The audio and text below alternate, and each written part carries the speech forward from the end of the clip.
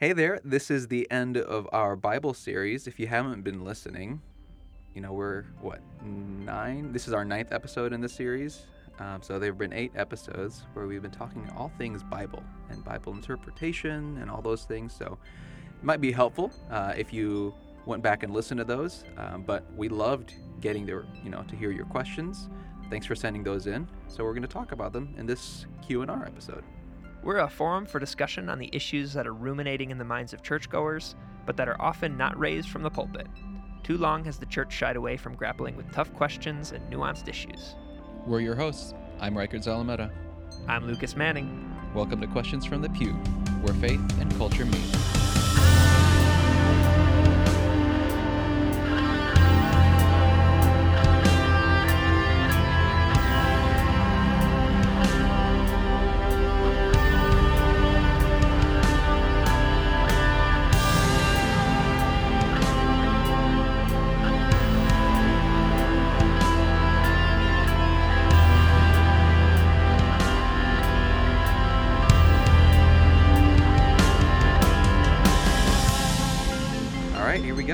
Question and response episode. We haven't done one of these Let's in a while. Go. It has been a while. We actually got some questions, which is actually... You're not supposed to tell people we don't get questions. No. Yeah. The whole premise of the show is help. just gone. Yeah. Questions help in a questions and response episode. Mildly vital. No, but yeah, we're pumped. We got some good questions from you guys, the listeners. We're not able to do all of them. No. Some of them I think we've kind of reworked and summarized, maybe brought together some questions that were similar. But then other ones I think we might save for, an episode down the road because it's a bigger conversation. We're not trying to split a Q&R episode into 2 parts. We don't want that. You listeners don't want that. No one wants that. Yeah. Well, great. Well, yeah, I guess we can just go into the first literal question from the pew. Here we go.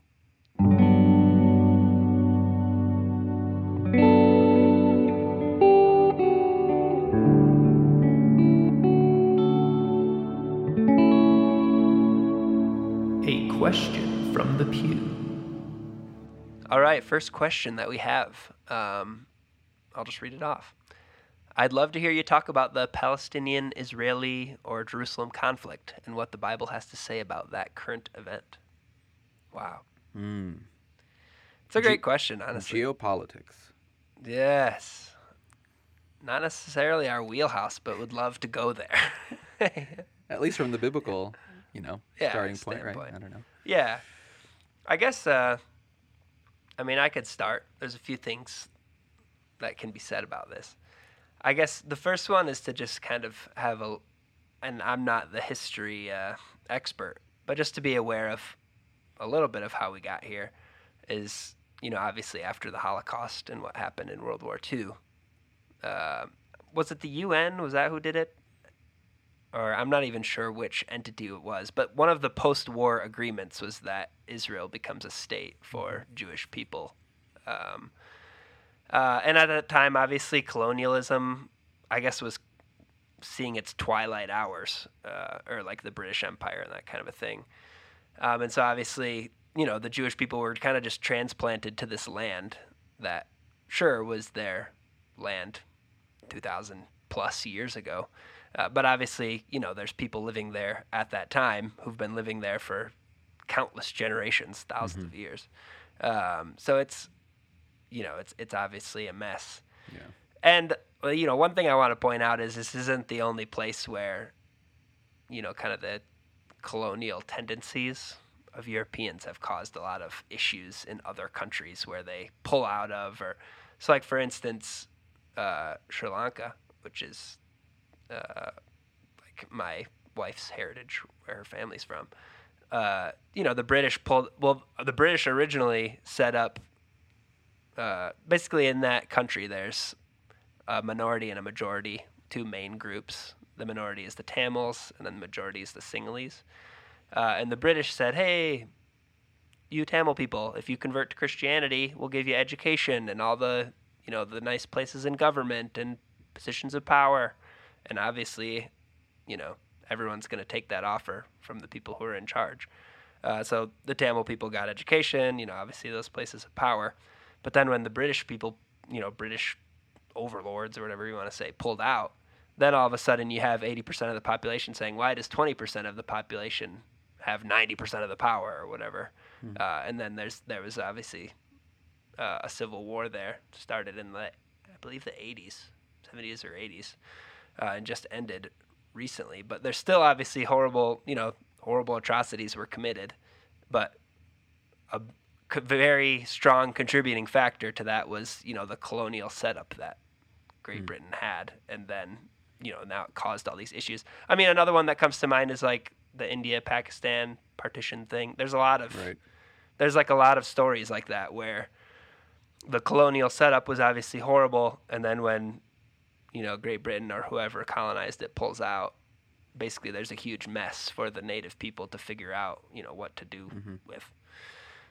So I guess that's the first, or maybe even just answering the question, why in the world should I care about what Israel or Palestine does? And I mean, part of it is, like the history of colonialism, which we're all,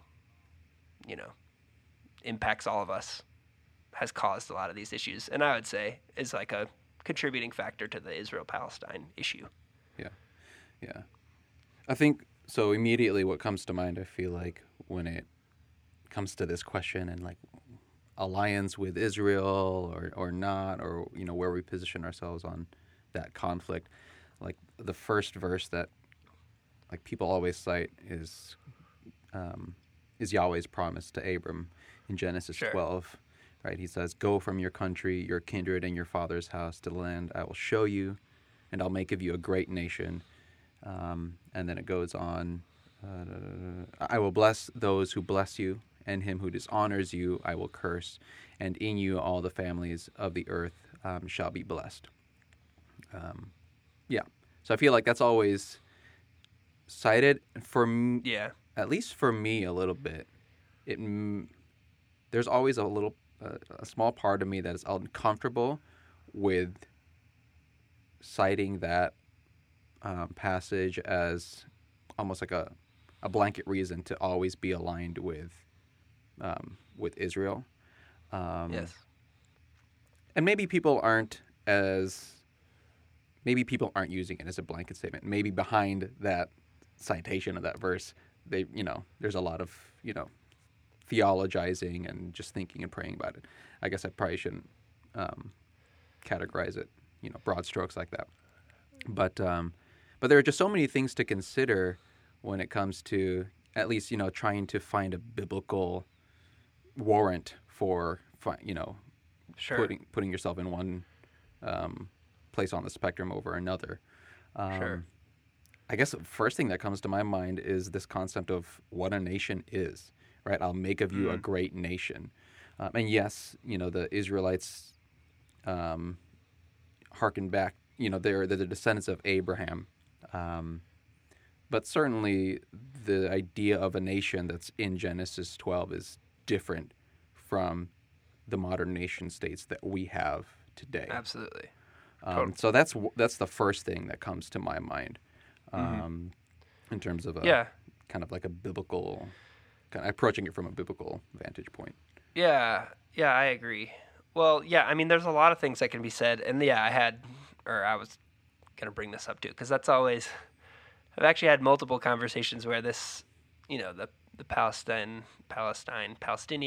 Israeli conflict comes up, and then this is a lot of the times where like people go is, well, Israel, it says you bless them, and you'll be blessed. Curse them or dishonor them, and you'll be cursed. And I guess the first thing I would say, and once again, I just feel like we have to look at, what's the literary context and the narrative context of, that promise and that whole narrative.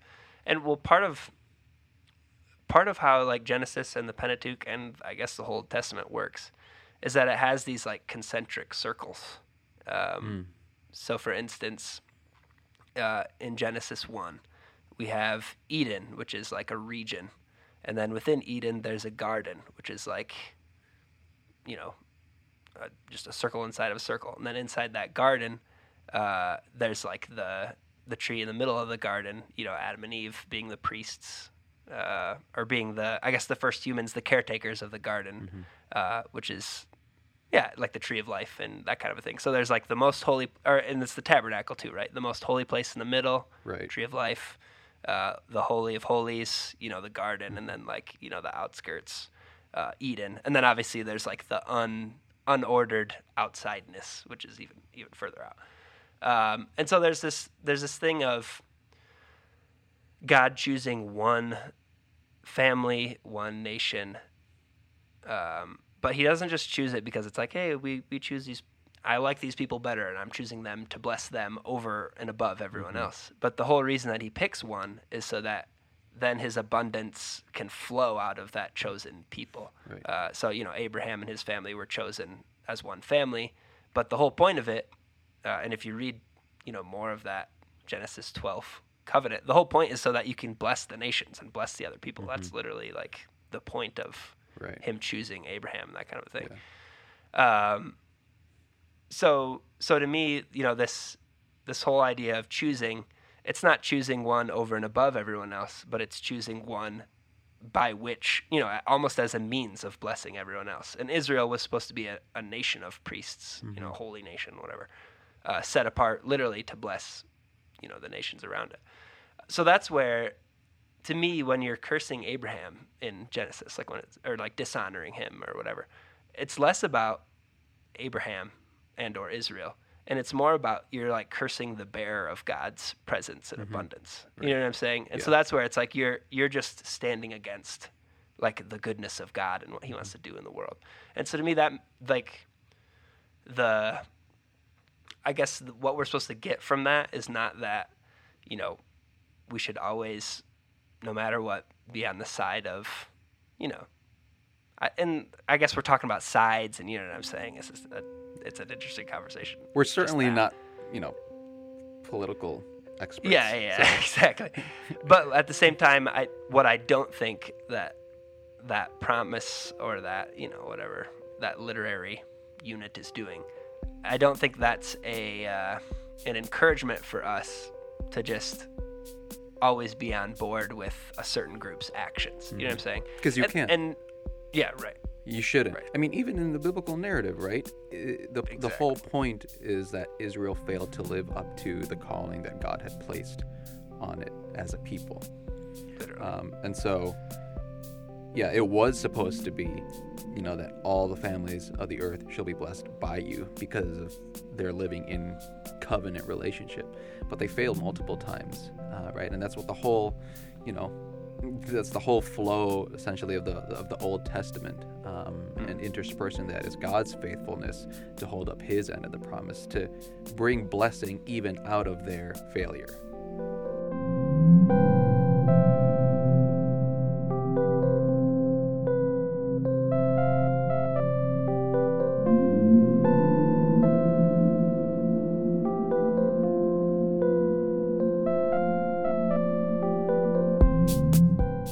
Well, right. Well, and like the Old Testament doesn't even excuse their actions, like you said.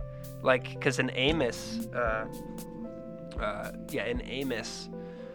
think I want to say chapter 9, but I don't.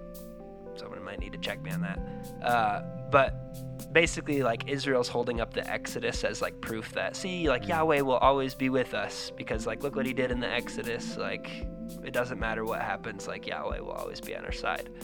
And Amos's response is basically, but you're just like any other nation. You're just like the Cushites. You're just like I'm trying to think who else is in that. I don't remember Cushites. There's some interesting interpretations. Just racist interpretations. Anyway, I'm not gonna go there.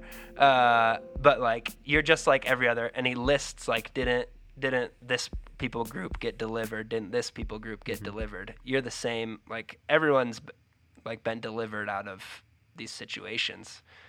So you have the Exodus, but that doesn't excuse your actions, and you're going to be held accountable just like other nations are. So that's where even in the biblical text we have an example of someone saying, hey, just because you're God's chosen people doesn't mean you're free of accountability. You know what I'm saying? Yeah. No, I agree. I think as well, there's especially with prophetic texts, like apocalyptic texts where it talks about nations rising up against Israel or whatever. There's a tendency to read ourselves into the story. And I think this is also another angle from which people are coming when they're asking kind of questions in this area of Palestine, the Palestinian conflict. Reading ourselves into the story and trying to figure out, okay, which nation in this apocalyptic text or prophetic text is modern day. I'm not making much sense. Which modern day nation matches up with this nation that they try to directly map our modern situation onto like the biblical text. Yeah. And hopefully, our conversations leading up to this point have kind of like shown that that's not a helpful way. It's not a responsible way, I think, to interpret or handle the biblical text. I don't know. Yeah, agreed. No, yeah. Well, yeah, all that to say, I think, I don't think literally when the people use, if you bless Israel, you'll be blessed. If you curse Israel, you'll be cursed. I just don't think that that's an accurate interpretation. Not even close, actually. But even I guess this is what I'd say, is even if I'm wrong about that, and that is what it means, I still don't think the modern, like what you were saying early, I still don't think like the modern nation state of Israel is even is the same entity as like the Old Testament Israel. You know what I'm saying? I mean, they're just a secular state at this point. I don't think they even would certainly not the theocracy that. Right. They're not like the conduit of God's blessing that they were originally, called to be in the Old Testament. So that's where I don't even think they see themselves that way. So that's where I just wouldn't even connect it. You know what I mean? Yeah. But yeah. So that's where. Or sorry, go ahead. No, I was just agreeing. Yeah, I mean, so that's where I guess I don't think that it gives them, a special privilege, and I don't think Christians should,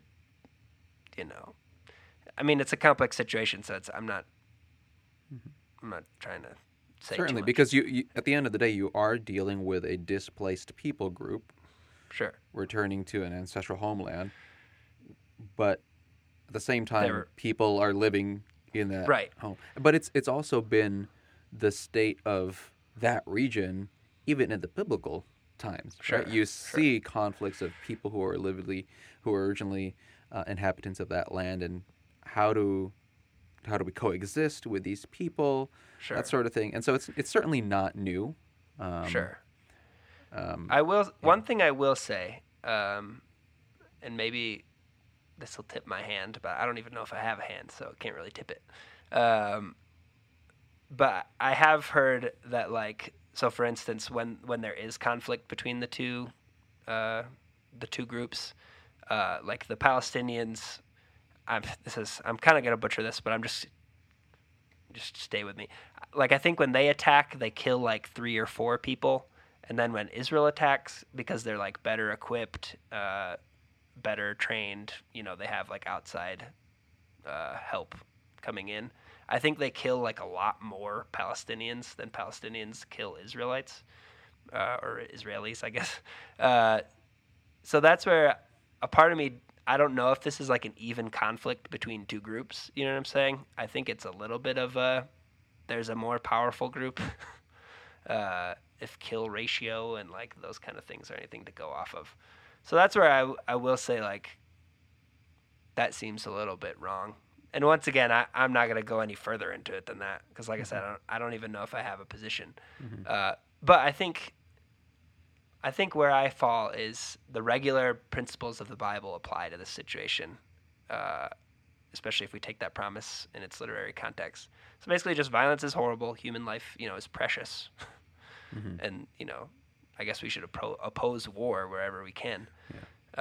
And it begs the question of in which context can God carry out his promise of blessing the nations through the family line of Abraham?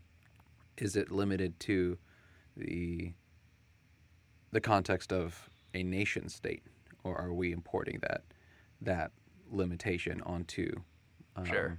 the biblical text? I mean, it's complex. I mean, I guess a part of it as Christians, I mean, there's a lot of disagreement as to, who are God's people. Does Israel still have a significant status? And that's a very old and just an old conversation that's rife with rabbit holes that we're not going to go down. Yeah. But yeah. Yeah, so that's where, I mean, And also, I don't know. Sorry. Oh, go ahead. Well, the other thing too is, like, what do you do with Palestinian Christians? Right. So I feel like that. I don't know. Maybe I'm caricaturing people who are very much more involved in these conversations than I am.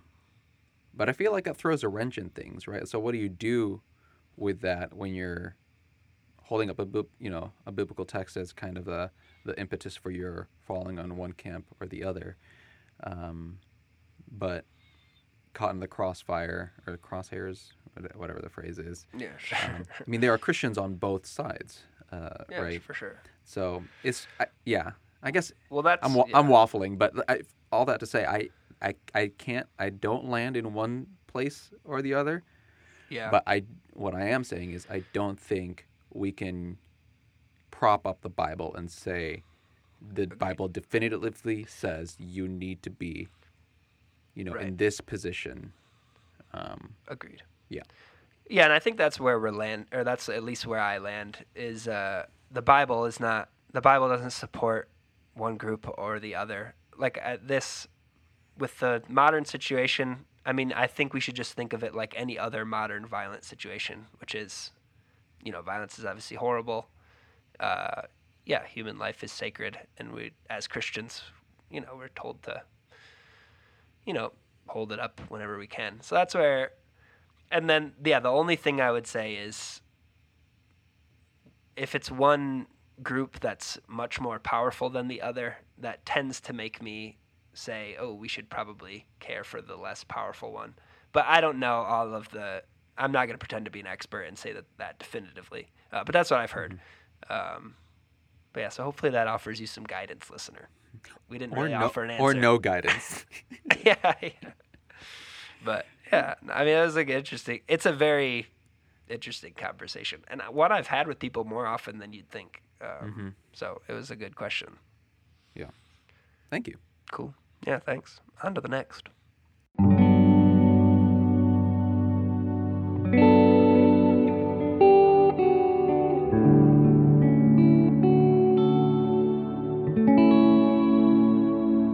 A question from the pew.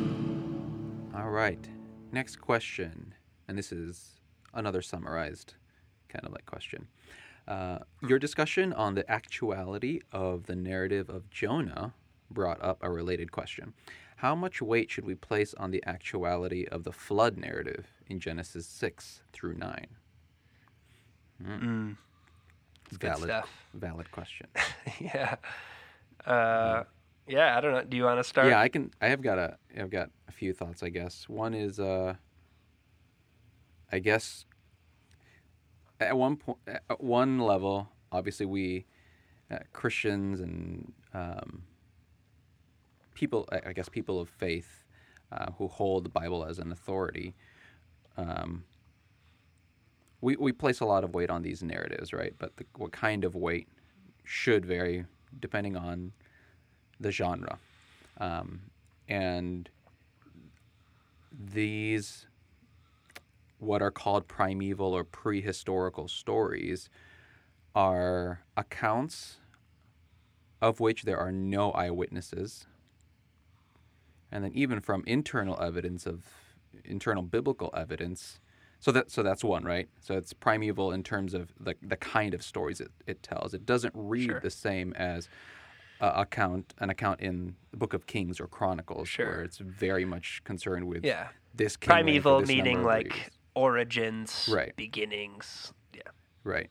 And so at that point, then you have to ask the question, well, is it concerned with the actuality and the order and, the details of the events? or is it communicating something beyond that? Is its focus something else? And I think we've made it clear, kind of where we lie on those kinds of things. Totally. So that's one thing I would say to that. Yeah. I mean, I agree. I mean, I think it's pretty common, or it's pretty, I guess, accepted that Genesis 1 through 11 is kind of a cosmic introduction to then the more grounded, like, patriarchal narratives in Genesis 12 and onward. So that's where, so I agree. I mean, there's discussion even on the patriarchal narratives because, and this leads to my second point, is just internal corroboration of accounts. So, like, with the historical books, like, so, the books of Kings and the books of the Chronicles, they tell the story of Israel's demise. So you've got parallel accounts in both of those books. So they're corroborating the events internally, right? So that's one level of corroboration. But then externally as well, you've got ancient Near East accounts of the same. And so you've got multiple levels of multiple demonstrations of the historical pursuit in the writing of those texts. You don't get that same kind of approach textually in these early accounts. Sure. These are the only accounts that we have of these stories are in the biblical text. We've got similar accounts in ancient Near East accounts, but in terms of, like, creation myths, flood myths, that sort of thing. Sure. And myths, I'm not saying, I think we talked about this before, but myths, I'm not using that word to say that it's not true or it's a fairy tale, but myths in terms of a saga or an epic tale told to communicate a bigger truth. I guess I'll define it like that broadly. Sure. But yeah, we don't get that same level of corroboration both internally or externally about these accounts. So in getting to the answer, or in attempting to answer how much weight should I put on the actuality of the flood event in Genesis 6 through 9, I want to take all of those things into account and use that to guide because that's just responsible Bible reading. Absolutely. Yeah, and that's where, I guess, and we've talked about this a lot in this series, but I mean, Genesis 1 through 11 especially lives in the same place as Jonah for me, where I'm concerned with the literary point rather than, the actual events or whatever in history. Mm-hmm. And another thing to say is this idea of, like, a literal interpretation of Genesis 1 through 11, or, a historic, a firm conviction that the historicity of these narratives is imperative. It's not a very old view. If you look at church history, it's not a mainstay that Genesis 1 through 11 is, must be, historically, I guess what we would say, historically accurate or whatever. Mm-hmm. A lot of the early church fathers, which I wouldn't say this is maybe the way either, but, took allegorical approaches to these narratives. So, I mean, there's been a wide spectrum of interpretation within church history on these things. I would say it's, maybe our tradition here in the States for the past 100 years or however long that we've made it, historicity is central to the meaning. Mm-hmm. But yeah, so I think what we should be focusing on from the flood narratives are, the literary points. What does this say about God that, this increasing violence he doesn't stand for? I mean, there's so many things that, you could take from the story, of what it's, what it's actually trying to say about the world and about God and about humans. So yeah, I guess that's what I would say. I mean, there is the theological approach of, well, how we acknowledge God as a trustworthy God and he would not lie. So with these accounts, we have to assume that these are trustworthy accounts, given that we also confess that Scripture is God-breathed and comes from Him. Sure. And I get that vantage, that argument, and I would agree with that argument, but I'd qualify that argument with saying, what is He trustworthy about? Right. What He's trustworthy about is what the text is about. And so if we have a misconception of what the text is about, then it's skewing what we think God is saying through that. Absolutely. Through that text. Yeah, agreed. Well, yeah, and one pushback that I hear sometimes is it's what the Israelites would have believed when they, read the scripture. Like I've heard that for I guess a number of things. Yeah, the flood. Which one I actually don't know. I actually don't know. And then two, I mean, sure, but let's just say yes, that they believed that the flood was a worldwide actual event. I mean, that's fine. They also believed that the firmament was a physical dome that went around. So everything that the Israelites believed and interpreted about, these mythic or more cosmic narratives doesn't have to be what I think about them. You know what I'm saying? Yeah. And that statement, I feel like there's some level of speculation about that as well, right? Sure. Because let's just take into account the history of development of these texts. What we have in our Bible is the last thing in a very long line of development in terms of it being organized in the way that we have it, and then prior to that, that section being organized the way it was, and then before that, scribes agreeing which one was the original, and before that, a collecting of the different versions of the stories, and before that, the writings, and before even that, the oral traditions that gave way to those writings. So there are so many different levels. Long process. Yeah, and at the most ancient level, those oral traditions, and when they were first being written down, they didn't write commentaries on what is actually being communicated. Or I mean, we've got commentaries later down the road in terms of it becoming an established religion, that sort of thing. Yes, but in terms of the earliest forms of these stories, we don't have commentaries from the people who wrote it saying this is definitively I believe the flood event happened and this is why I'm writing it. You know what I mean? So we can't say I'm saying that to say we can't say one way or the other whether or not the ancient Israelites would have literally believed in an ancient flood or they understood it as more of a theological text, because we don't have those. We can make educated guesses towards that given other things, but we can't say definitively that's what they believed. Agreed. In the valley. In the valley. Yeah, I guess any closing thoughts on either of these questions? Yeah. Maybe not just these questions, but questions overall. What we're guided by in terms of answering these, two summarized questions that we talked about today, and all the other questions that we talked about in episodes, and the way I think generally that we read the Bible are the few things that we pointed out in the episode prior to this, just basic tools that we can use to get at the meaning of the text and interpret it well and handle it well, and for many of us to teach it well. A lot of our listeners are in ministry, whether it's pastoral ministry or teaching a class, whatever that might look like. We want to be able to handle the text well, or even if you're not in a faith context, to be able to understand this ancient theological text well.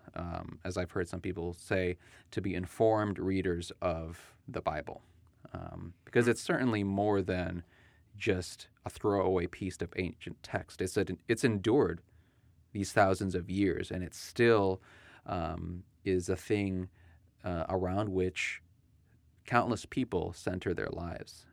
And so there's something to that. And so if we need to read that well. I'd say in closing, not only this episode, but the series in general, I think the few things that we pointed out in the previous episode, asking what it meant to them before reading into it, what it means to me, or reading in community, like what you've said, instead of just alone.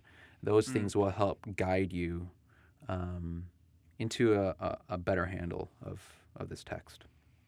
Yeah, agreed. I mean, I think that's well said. I don't have too much to add to that. It's been fun, honestly. Yeah, talking about the Bible. It's our wheelhouse. Great. Well, I guess we'll end it there. Yeah. Thanks for listening and joining in on the conversation with us. Yeah, if you'd like to support us financially, you can do so on Patreon. It's just www.patreon.com/questionsfromthepew. And if you can't support us financially, please give us a good rating or review on iTunes or whatever platform you're listening on, and that helps others find our podcast. Also, please comment and ask questions. You can do that by following and messaging us on Facebook or Instagram. You can also leave us a short voice message or text message at 312-725-2995. If you do leave a voicemail, please keep it under 30 seconds or so and tell us your name and where you're from. We'd like to include your voicemail in our Q&R episodes, but if you prefer for us not to, just let us know and we'll include your question in another way and without giving away your information. Same goes for any messages you send us on social media or through text. This has been Questions from the Pew, a podcast in the World Outspoken Network.